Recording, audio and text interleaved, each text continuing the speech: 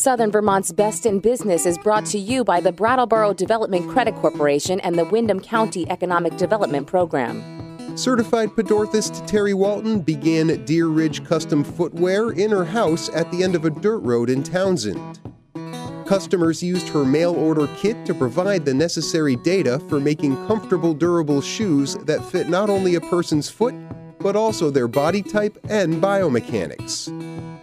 More than a decade later, people from all over visit the cotton mill to have Walton build one-of-a-kind shoes for their one-of-a-kind feet.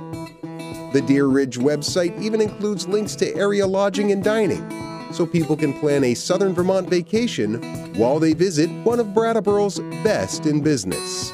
Best in Business was brought to you by the Windham County Economic Development Program, growing Windham County by providing funds to businesses to stimulate job creation. More online at brattleborodevelopment.com.